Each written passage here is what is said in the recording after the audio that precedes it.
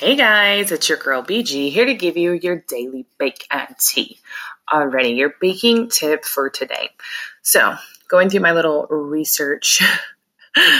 Okay, guys, I am a research person and I always tend to start somewhere and then end up in like this deep, dark rabbit hole of something else. So I really need to stop doing that. But on my journey in my deep, dark rabbit hole that I went on earlier, I found out that many people use like torches in the kitchen, not just for, setting things on fire, but to give things extra crisp. You can toast meringue, but a little trick that I also realized that you can use a little blow torch in the kitchen. When your cakes are being ready to be taken out of the pan, it helps to kind of torch the outside of the pan, and it helps the cakes to slide out much easier. So little tip for you guys when you are removing your cake from the pan.